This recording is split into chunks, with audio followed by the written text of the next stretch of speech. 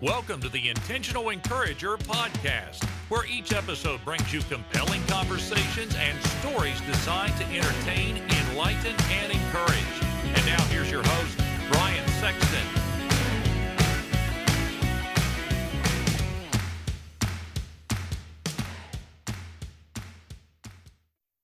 And welcome into the Intentional Encourager podcast. I'm your host, Brian Sexton. Thank you for joining us again today. And man, what a treat we've got today. I have got the rebel lion of the sales rebellion. He's a coach. He's a trainer. Just a fantastic guy. You can find him on LinkedIn at Joshua W. Desha. And I would highly recommend going there and connecting with him. He puts out videos, great content all the time. But right now, he's here on the Intentional Encourager podcast. Josh Desha. Josh, man, how you doing today, brother? Man, I'm blessed. How are you? Dude, I'm excited for our conversation. I've been anxious for this day for a good while. Josh, we're in some unusual times right now with this pandemic, and you're helping people from all over the world right now kind of hone in on some things, and you've had people come to you in varying situations. What's the biggest thing that you're hearing from folks that are reaching out to you right now, how they're dealing with this COVID-19 pandemic? I think so right now is a little different than what it was a couple of months ago. A couple of months ago, it was, you know how people get when there's uncertainty, there's panic, there's disillusionment, there's extra stress. So a couple of months ago, they were reaching out to us and it was, I don't know what to do. What do we do? Help me, help me, help me. It's a little different now. I think people they're not getting the hang of it necessarily, but they're starting to understand that this may be part of life for a while. And so people are reaching out to us right now with this idea that, look, if this is the new quote unquote norm, whatever that means, how do we manage this? How do we go through these waters? I've always, as a salesperson, they've always gone door to door. Well, for a while, they had talked about how do we go out and during this time do business differently. Now the discussion is more about how do we do business differently, right? There's no more caveat about, in the next couple of months, how do we make it better? It's, hey, this is probably how it's going to be for a long time. What should we do in order to stay viable and stay open? And that's what I'm seeing quite a bit. Luckily, right now, I'm not seeing as much angst or stress like I was before. People are kind of resigned. Whether that's a good or bad thing, I think we can debate. But it is a little different than a couple of months ago.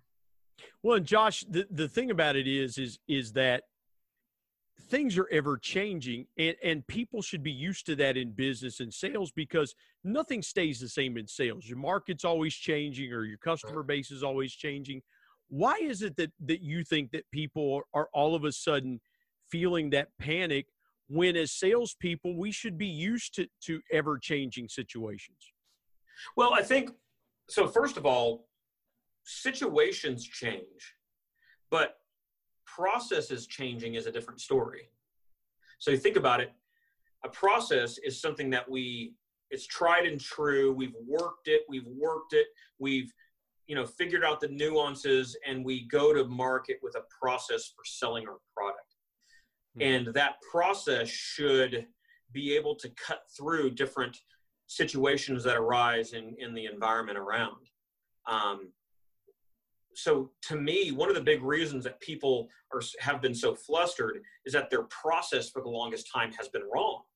So that's been the issue, is that they've had the incorrect process. And what it took was the pandemic to actually show them what they should have already seen. And so what do I mean by that? In sales, and you and I have talked about this, for the last several decades, people have seen sales through the eyes of Alec Baldwin's character in Glenn Ross. I mean, how many sales trainers and sales coaches and sales leaders have you heard say, ABC, always be closing? And so they've taken that and turned that one saying into these entire sales training methodologies. And what people have to realize is that that was never meant to be taken as literal. It was satirical. Mm-hmm. If Alec Baldwin has talked in interviews that he's done that character was meant to be a satire on the business environment of that time, right? The early 90s and that time, late 80s, early 90s, mid 90s, where you had people who were just insane going out and telling salespeople to do whatever it took to sell something. But people grasped onto that because it sounded cool. ABC, always be closing. And so they built methodologies around it, which included cold calling until you fell down. It included smiling and dialing. It included overcoming every single objection known to man. And what that over-promising and under-delivering. Right. 100%. Over-promising. Because here's the thing, man. I wanted to jump in there because I want to go back and literally smack the daylights out of sales trainers that use that satirical line, always be closing. Mm-hmm. Because that is so anti what a great salesperson should do. And it's the antithesis of where salespeople need to be. I would take that C out and say, always be connecting, because your customers, their needs are changing and they want to feel like they're a part of the process. But Josh, it just feels like with that scenario that you mentioned, it's like, okay, well, we have the right script, and if you don't do this, you're going to be a failure, when the process is a failed process to begin with.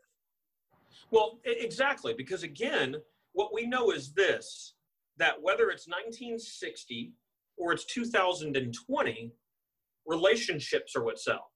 And people will say that that's not accurate. You'll have people out there who have pushed this notion that I just have to call hundreds of people and eventually the numbers work out. Well, okay, yes, if I throw a bunch of spaghetti against the wall, one piece is going to stick. But is it worth the stain that you have on the wall afterward? And so, yes, if I make hundreds and hundreds and hundreds of calls, I'm going to get a sale. But that's at the expense of my career. I'm going to quit, like most salespeople do. That's why most salespeople are in a job for 18 months. And after 12 months, they have a foot out the door. So then you're spending money on someone who isn't all in. Then you're spending money every 18 months to hire someone else.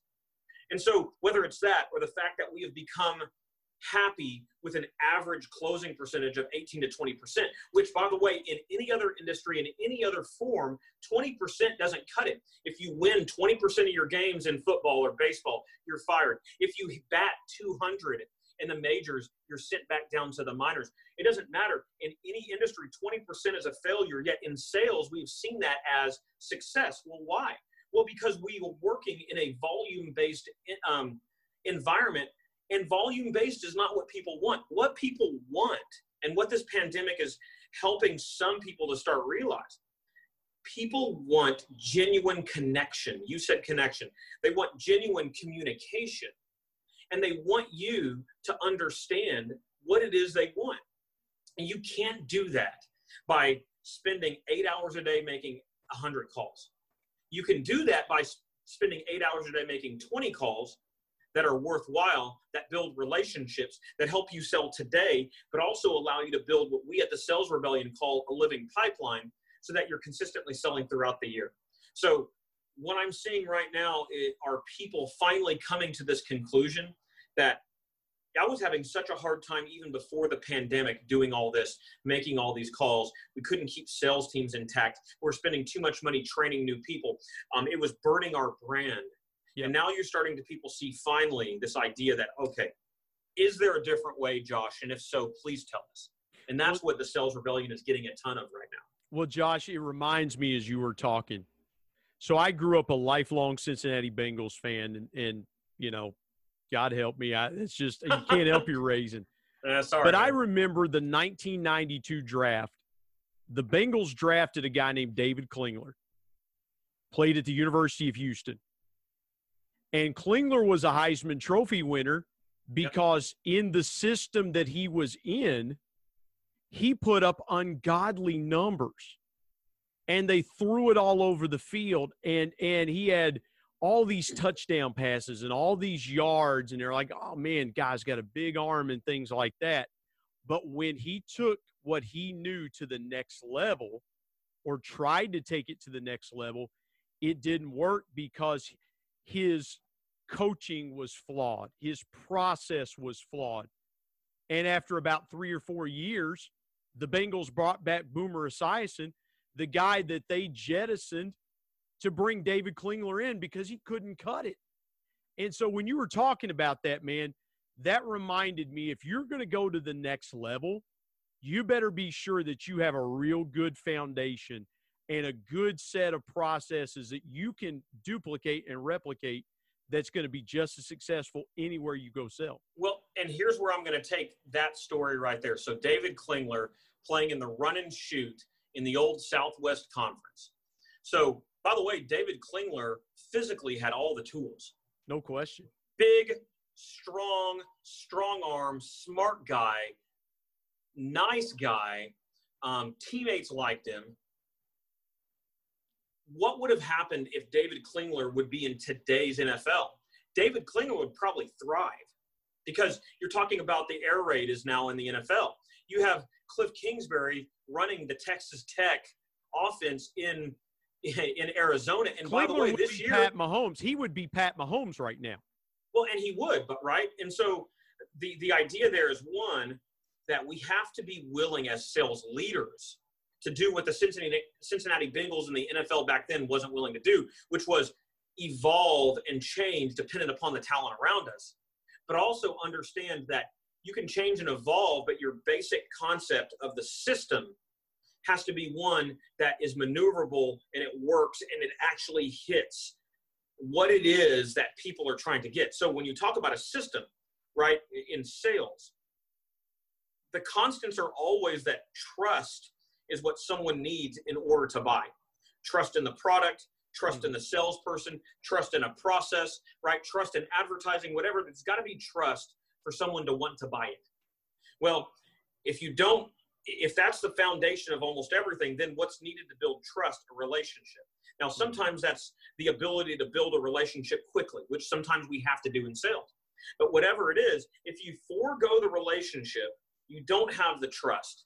And therefore, your closing percentage is going to be low. It's going to have to be a volume-based business. So conversely, if we will teach people how to communicate, if we will teach people how to care, genuinely care, be kind, be empathetic, listen to people when they talk, if we teach people how to have actual conversations with others without jettisoning them off immediately when they say they're not interested right now.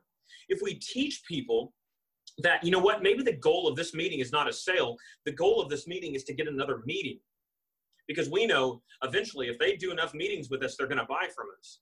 If we make some of those changes now, all of a sudden we start to thrive in an environment where many people right now are saying it's the end of the sales world.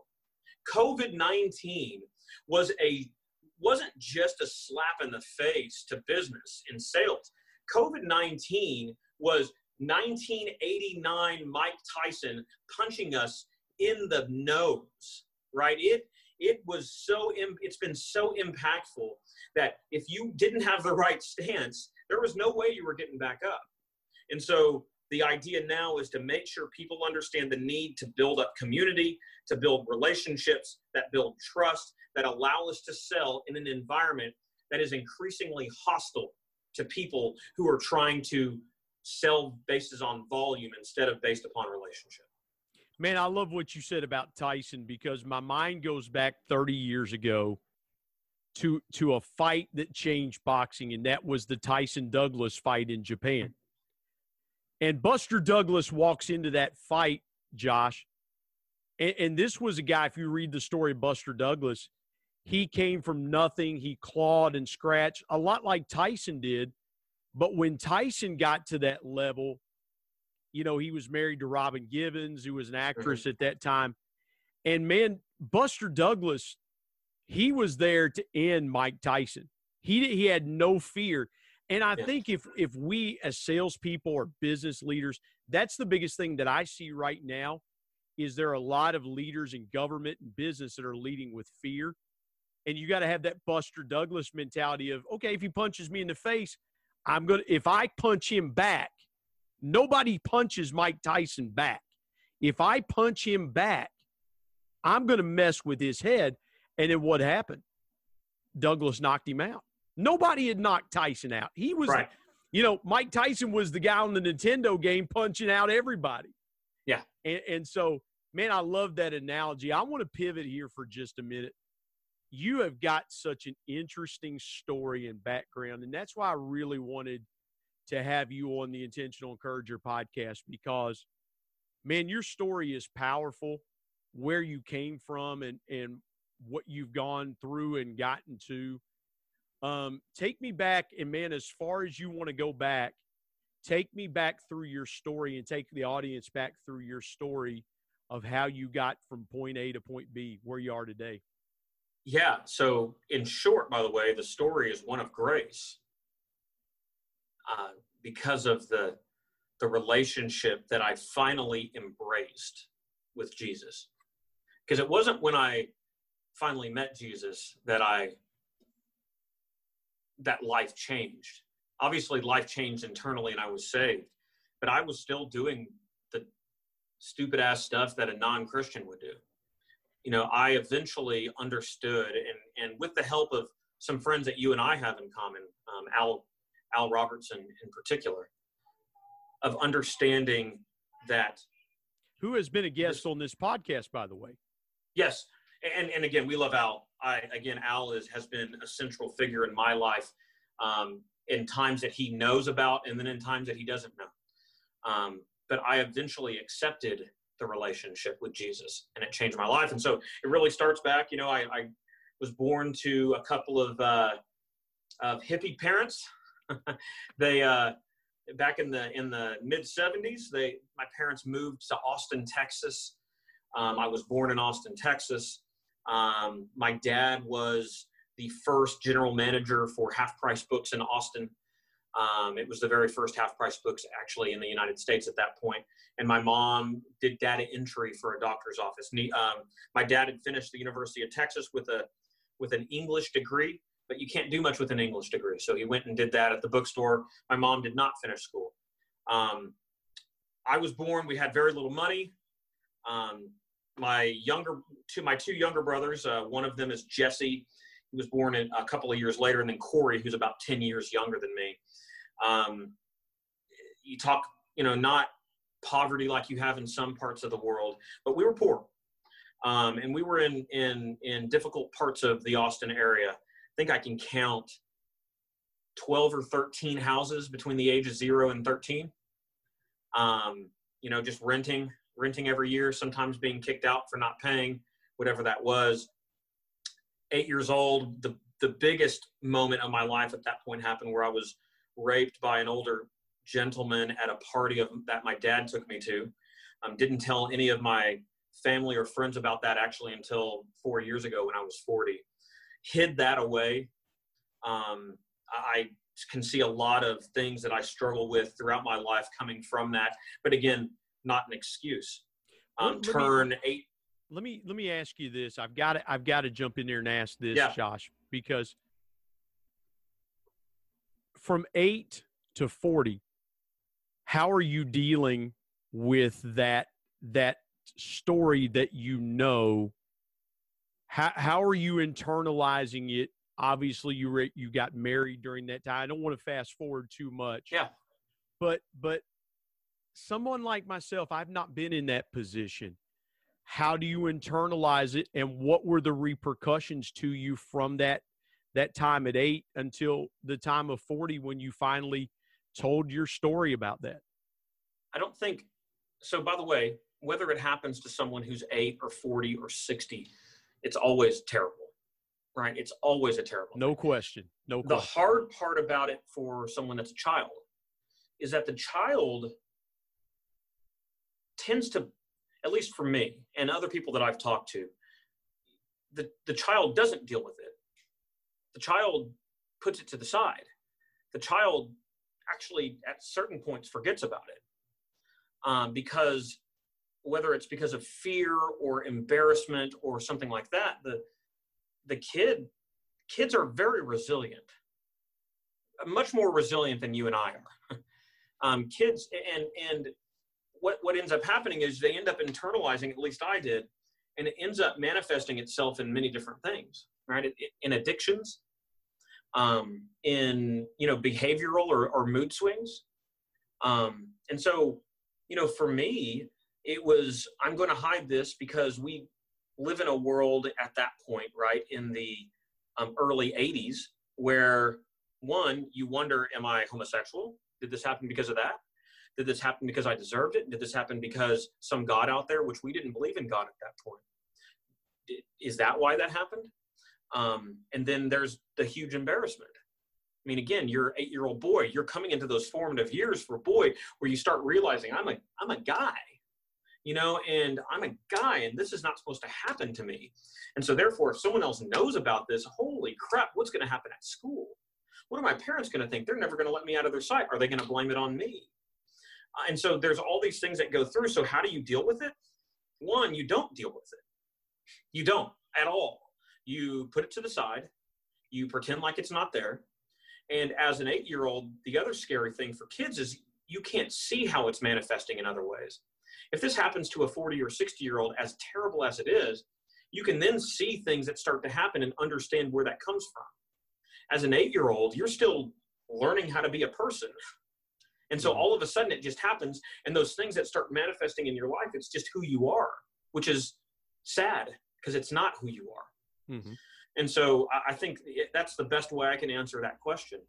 So, you fast forward at that point into my, middle school years, which for everybody, middle school's terrible. Middle school kids are absolutely the biggest creeps on the face of the earth. I don't care who they are. So it's just terrible. But then you get into high school and you start to find your own. Then my dad goes to prison for 6 months when I'm a senior, or at the end of my senior year, beginning of my freshman year in college. And so I initially go off to the University of Texas at San Antonio on a vocal performance scholarship. I get a job at Fiesta, Texas, actually singing in the shows. Fiesta, Texas is a Six Flags theme park in San Antonio. It's right across the freeway from the school. But I quit. I left and came home to take care of mom. And when dad went to prison. Inside prison, my dad found God in the prison ministry. And he would write me these letters and say, hey, when I get back, I want us to go to church. And of course, in my mind, with everything that's happened in our lives, I'm going, you're full of shit. No, this is ridiculous. Right. And by the way, at this point, I'm fully into addiction and pornography, and those sort of things. So I see all these things and I'm like, you're ridiculous. There's no way. So he gets out. They start going to church. It was a Church of Christ in Round Rock, Texas. My little brother comes to me right before Easter, and I believe it was in 1995. And yeah, it was in 95. So Easter of 95 before that, and says, hey, you need to come, Josh. And I said, I'm not going there. He goes, no, there's pretty girls there. And I said, all right, I'll go. And so I went, and it's funny how God works that. 6 weeks later, I got baptized.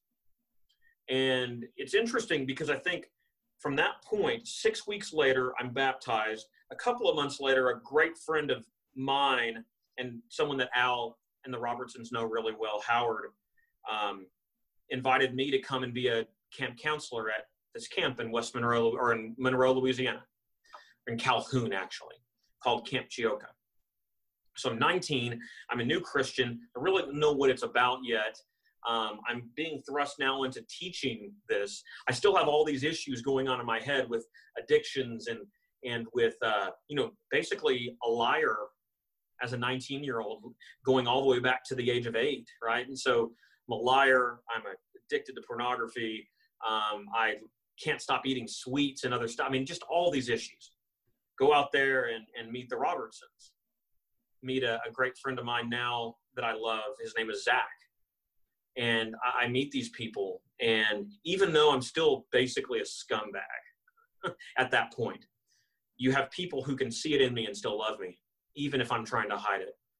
And it changed my life out there. So anyway, I want to ask you this, because people see the public impact of the Robertson family through Duck Dynasty. And I've had multiple occasions on another platform that I do from time to time in live radio. Had a chance to interview Phil Robertson several times. Al connected the two of us together through that. And so, knowing Al and knowing a little bit about their family, what is the constant from when you first met them to today that hasn't changed? Because there's a lot of things about their family that has changed.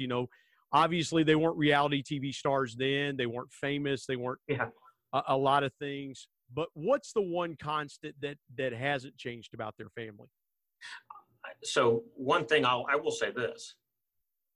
To me, the first time I ever met Al Robertson, he was famous. And it wasn't about being famous to everybody else, but Al has a way of speaking that pushes you yet draws you in at the same time. Because he's got this ability to Al's not Jesus. Al's had his struggles.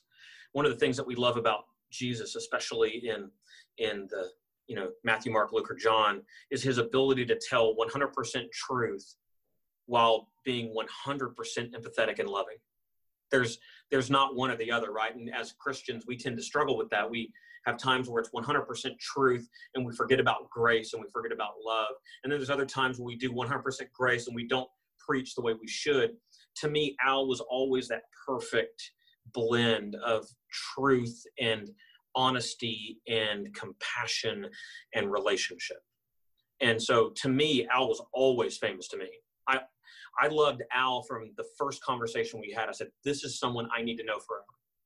Same here. I talked to him and Lisa 7 years ago, an interview that I did.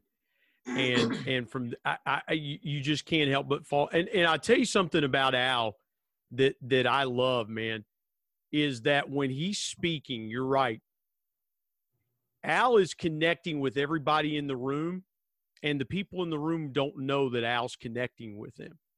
Yeah. But he's talking to them individually, and Al can talk to you eloquently about LSU football just as eloquently as he can talk. And I've told him, I said, look, man, you can talk about anything. You've got that gift and that ability to just pick things that are going to connect with people, and you can just go with it. And by the way, he would be totally embarrassed about this discussion right here. He'd be like, Josh, come on. Let's stop talking about this. Let's stop talking about this right now. We got better things to talk about. No, but you're absolutely right. And so I have to say that. But what is it about? It's funny with them. Jess, Willie, I love Willie, and I love Corey. And I didn't know Jace in Louisiana, but I knew Phil and Kay, but not like Al. Al was it for me. And when I eventually moved out there for a little while, and Al was it, and Al saw me struggle living out there, struggle with relationships and with people and with my own addictions and with my own enemies, internally. But he was always there. And so to me, that was such a huge impact in my life. And he, even up until, 4 or 5 years ago, my wife and I had major issues. And I left the house for about a week. I was kicked out of the house for about a week. And the first person I contact is Al. And, Al did what he does. He got on to me, but it was 100% truth and it was 100% love. He and Lisa sent me their devotional, and Al, every step of the way since I was 19 years old, has been someone who God put in my life for a reason. And so I'll always be in debt to Al Robertson. So he is absolutely. He's a dear friend of both of ours. And I tell people all the time, I say, look, the thing about Al, he's genuine. You see him. He and I were in his hotel room in Winston-Salem a couple years ago, and just sit and talk and just, we were just watching TV and just talking between the two of us. And he's that kind of guy. When you think back to that time, Josh, when you were in West Monroe and things like that, what was the biggest thing that you took away from that experience? Because that was your first time moving away from home, right? That was the first time you being that far away. What was the thing that you took away from that experience the most? That's a good question. I think that if I look back at that time now at 44 years old, it was an absolute disaster being there. I mean, it was an absolute disaster. I wasn't ready to be on my own. I couldn't really afford it. I didn't have a degree. So, different jobs all over the place, living in different people's houses or apartments. I remember living in an apartment with a guy who I guarantee I still owe money to. What an amazing guy. And Brian, if you're listening to this, I love you and I appreciate everything you did for me when I was 19. Let me move into his apartment. I don't think I ever even paid him. But I think that by the way, I look back at that time and it was a disaster. I wasn't ready for that. Now I thank God that it was there, as opposed to somewhere where Al wasn't there, where the Whitesbury Road Church wasn't there. Those people are really special to me. So, but outside of that, I learned how to destroy relationships out there. I mean, again, I'm 19. I've been baptized. That's why I told you I was not good at this. I had found Jesus, but I hadn't really allowed Jesus to lead at that point. And so I'm out there, I'm a Christian, but I'm just not doing Christian things. And there are still, I guarantee I can go there and there are still a lot of people that I know and love out there, and we'll go and have lunch and that sort of thing. But there's still probably quite a few people out there who they would see me and go, there's Josh. And so one of the biggest things I think is a teaching point that I can use for my kids and other people is to understand that you don't need a lot of time in any one place to make an impact on the people that are around, either positively or negatively. Mm-hmm. And so remember that while we're all going places and trying to leave impacts, realize that you're going to leave an impact regardless. Just make sure that it's not a negative impact, because those are people that you may never get back. And so for me, and it's sad to say that, but outside of my relationship with Al, I have a couple of really great friends, Brandon and Brian Lynch, who I've always loved, and they were out there. Outside of people like that, it was a miserable failure. And one of many over the next 12, 13 years. You come back to Austin, I assume, from that experience. And now what happens to Josh? Because you've had some time away and now you come home. What was that like, and what was the next step for you in your journey? Well, so the way I got back, I mean, one of my very good dear friends, I'm still friends with him now. We've been friends since I was 14 years old. His mom passed away. And so I came back home for the funeral to be with him and be with his family. And at that point I decided I'm moving back. So, I come back, start going to church there again. At the church that I was baptized in. And I'm just trying to live at that point. Again, I'm 19, 20, going on 21, but I still have no real direction. Going to church, so that's good, but I'm still not really hearing it, not really seeing God, not really living the way that I should be living. I'm doing better because now I'm in an environment that I know and it's controlled and I can hide things better. But I go get it's just a random string of useless part-time jobs. I get to a point where I'm 23, and so it goes a couple of years. I meet my future wife. So they moved to Round Rock, Texas, where we live, which is just north of Austin. And it's a family of 5. They've got two daughters and a younger son. And actually, and this is the funny part of that story, I don't date Allison. Allison's young. She's 6 years younger than me. So she's too young for me to date. She's 16 or whatever at that point. But I start dating the older sister. And so I'm dating the older sister, and it doesn't work out. And I get a call 6 months later. That's pretty West Virginian, dude. Dating your sister-in-law. I know, right? Yeah, most people that's like, well, plan A, at least up here, plan A, and then they call their future sister-in-law plan B. Well, so I mean, it didn't work out. We stopped dating, but 6 months after we kind of break up and stop dating, get this call. And it's Allison, my future wife, the younger sister there. And she's 17. She's still, at that point, I think, too young. And she wants to know if I want to go see a movie. And I say no. At this point, her sister now is dating my friend. And so they're pushing me to date this younger girl. And I'm like, no, it's too much. No. And then eventually it clicks. Something clicks. And God says, this is it. This is who you're going to be with. And I remember we finally go out on a date, and she's 18 at this point, so I don't feel like weird. Go on a date and kiss her goodnight, and it's interesting, so many times when you're dating and you're a single guy, and that happens, and you're leaving and you're going home, and a lot of times you're thinking, oh, that was stupid, I shouldn't have done it. And I remember this distinctly. That was the first time I ever kissed someone where I didn't think that. Mm-hmm. It was like, that was what I was supposed to do. This is right.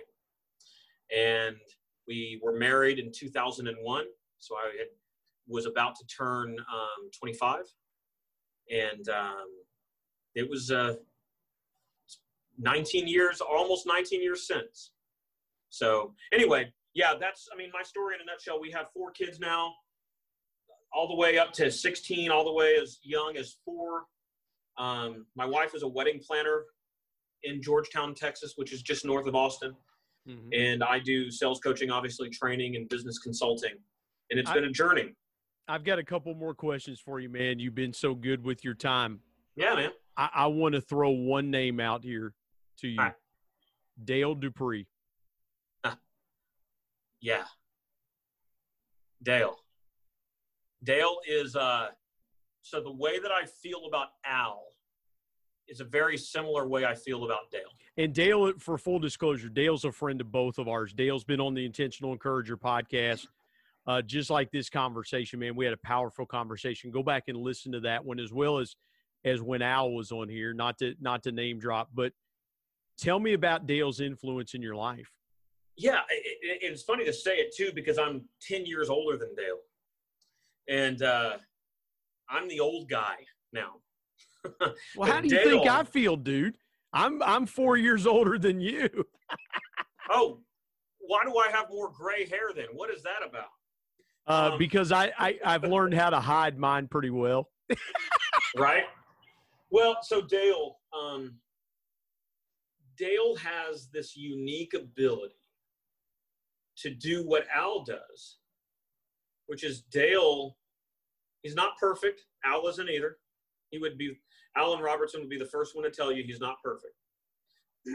Far from it. Dale is not perfect, far from it. But they both have that unique ability, again, to speak directly to you, even though he's talking to 1,000 people. I don't remember the last time I didn't hear Dale talk and go on one of his Dale rants where I didn't get goosebumps. There's something about the delivery, something about the acceptance and the transformation of his life in Christ, something about his disregard for what other people think about him when it comes to his faith and the things that he believes in. And then something about his innate goodness. There's this thing inside of him that makes him want to be good to people who we don't feel as though deserve to be treated that way. And so Dale's a phenomenal guy. Also, if people don't know, he's the leader of the Sales Rebellion, the org that I do sales coaching and training for. Dale's a remarkable guy. And don't ever let him hear me say that, because I just don't want his head to get. Yeah, me neither. Me neither. But no, Dale Dupree has quickly become one of my best friends, and I love doing life with him. Yep, man, that's so good, and I agree. I'll shoot him texts from time to time, and or shoot him Will Ferrell gifs, like shake and bake, or Absolutely. just something like that. Josh, take me, and you may have already hit on this, but what was one of the biggest obstacles? Maybe we didn't talk about it, but what's one of the biggest obstacles that you overcame in your life, and what was the lesson you learned from it? Well, I do have to preface it by saying I really haven't overcome anything. And God has led me through situations as I've let him. Anytime that I've actually tried to overcome something by myself, I've failed miserably. So I understand what you're saying, but I do want to make sure that I reiterate that I suck without Jesus. I do. As far as life, I think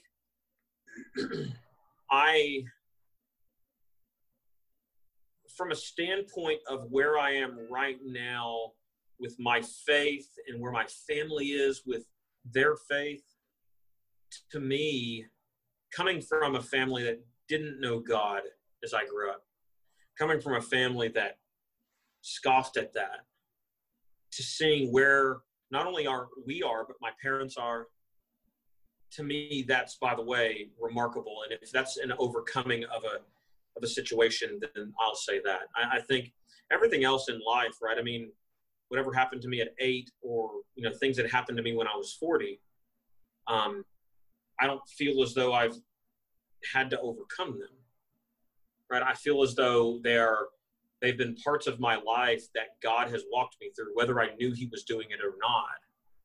And that's one thing I hope people understand too, that at 8 years old, I didn't know God, but that didn't mean God didn't know me. Mm-hmm. And what happened to me when I was 8 should never happen to anyone ever. But God was with me, and God loved me, and God loved the person who did that to me. And that when I start to think about that from thinking about my life and my story and things that I've overcome, I can't even grasp or comprehend that, how I am deserving of that kind of love, how anyone is deserving of that kind of love, how someone as terrible as that person when I was 8, I can look back and know that person, all that person would have to do is say, I love you, Jesus, and I repent, and I believe you're the Son of God, and that person has eternal life with him. That's an amazing kind of love. And so I don't think, to answer your question, I don't think I've overcome anything. What I've done is accepted the love that was freely given to me before I ever even knew it.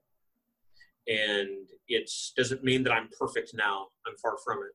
Doesn't mean that I don't screw up all the time, because I do. But it means that I know and understand that when Jesus died on that cross, that I was forgiven of my sins, past, present, and future. And I'll tell you what, there's no other place I'd rather be living than in that. And if anybody listening right now doesn't know Jesus, please reach out to me. Reach out to Brian. Reach out to someone. If you hate the story of Jesus and want to rip me a new one for preaching it, please reach out to me, and I'll let you do that. Me too. Me too. Absolutely. I just can't understand how I have what I have now. And it's an amazing blessing. It's hard for me to say it any other way. Josh, I was thinking about when you were talking there, it doesn't matter at the cross, everybody's equal. It doesn't matter if you're famous or infamous. It doesn't matter if you're the richest man in the world or the richest person in the world, or you literally just have the clothes on your back. Everybody comes to the cross equally. black, white, Asian, Jew, whatever. Everybody comes there equally. And Yes. that was great. That was so good what you said there. Last thing I want to ask you, what is your biggest piece of intentional encouragement that you would leave as we close out this episode today? I think I would say that whether you're a rookie salesperson or an old grizzled veteran, whether you are a single mom or a married mother of 4, whether you are in, Africa, Australia, Russia, Europe, North America, Jesus knows you already. Jesus loves you already. Jesus wants the best for you. Jesus wants to have a relationship with you. And that he wants to not only have a relationship with you, but he wants to have a relationship with your entire family tree from this point forward. And that the great thing about that for anyone listening is that it doesn't matter what happened in the past, that you're not the sum of past mistakes, that you are the sum of his love. And to me, that's such an amazing thing to try to grasp and understand. And if there's a better encouragement out there than to know someone loves you regardless of anything you've ever done or said, then I don't know what there is. Man, what a great way to end our conversation. Josh Desha, invite folks to connect with you on your different social media platforms. Yeah, so the best way is LinkedIn. We're all on LinkedIn. I'm linkedin.com/Joshua W. Desha. You can also I've got a LinkedIn showcase page. Just type in Joshua Desha, the Rebel Lion. Or if you want to put them all together, the Rebellion, right? Rebel Lion, Rebellion, it's the same thing. Find me on Twitter, the Joshua Desha. I'm not there a whole lot. I got to do better there, but find me on LinkedIn. I'd be happy to talk to you and pray with you and chat with you, tell you about transformative sales coaching and training through the Rebellion. We'd be happy to pray for you. Anything that it is you need, we will be there for you. And the foremost expert on Tom Herman in Texas football. Well, yeah, I would say that's probably accurate. I would say that Tom Herman may not have a chance this year to actually show his coaching prowess. So hopefully that changes. But yes, UT football, hook 'em horns. If there's a bigger UT fan on the planet, I don't know him, but I do know this guy, Josh Desha, and man, what a great conversation this has been, Josh. By the way, Desha spelled Desha. Don't make the same mistake I did and mispronounce it and have to be corrected by the Rebel Lion here. On air. Joshua W. Desha, Desha. And, yes. Man, Josh, what a great conversation, brother. Thank you so much, man. I really appreciate you being on the Intentional Encourager podcast. I appreciate you, my friend. My thanks, as always, to producer Bryce Sexton and technical advisor Matt Means. And the ultimate thanks goes to the Lord Jesus Christ, who provides intentional encouragement every day through his word. And until next time, remember, everyone, everywhere, at any time, and any place can be an intentional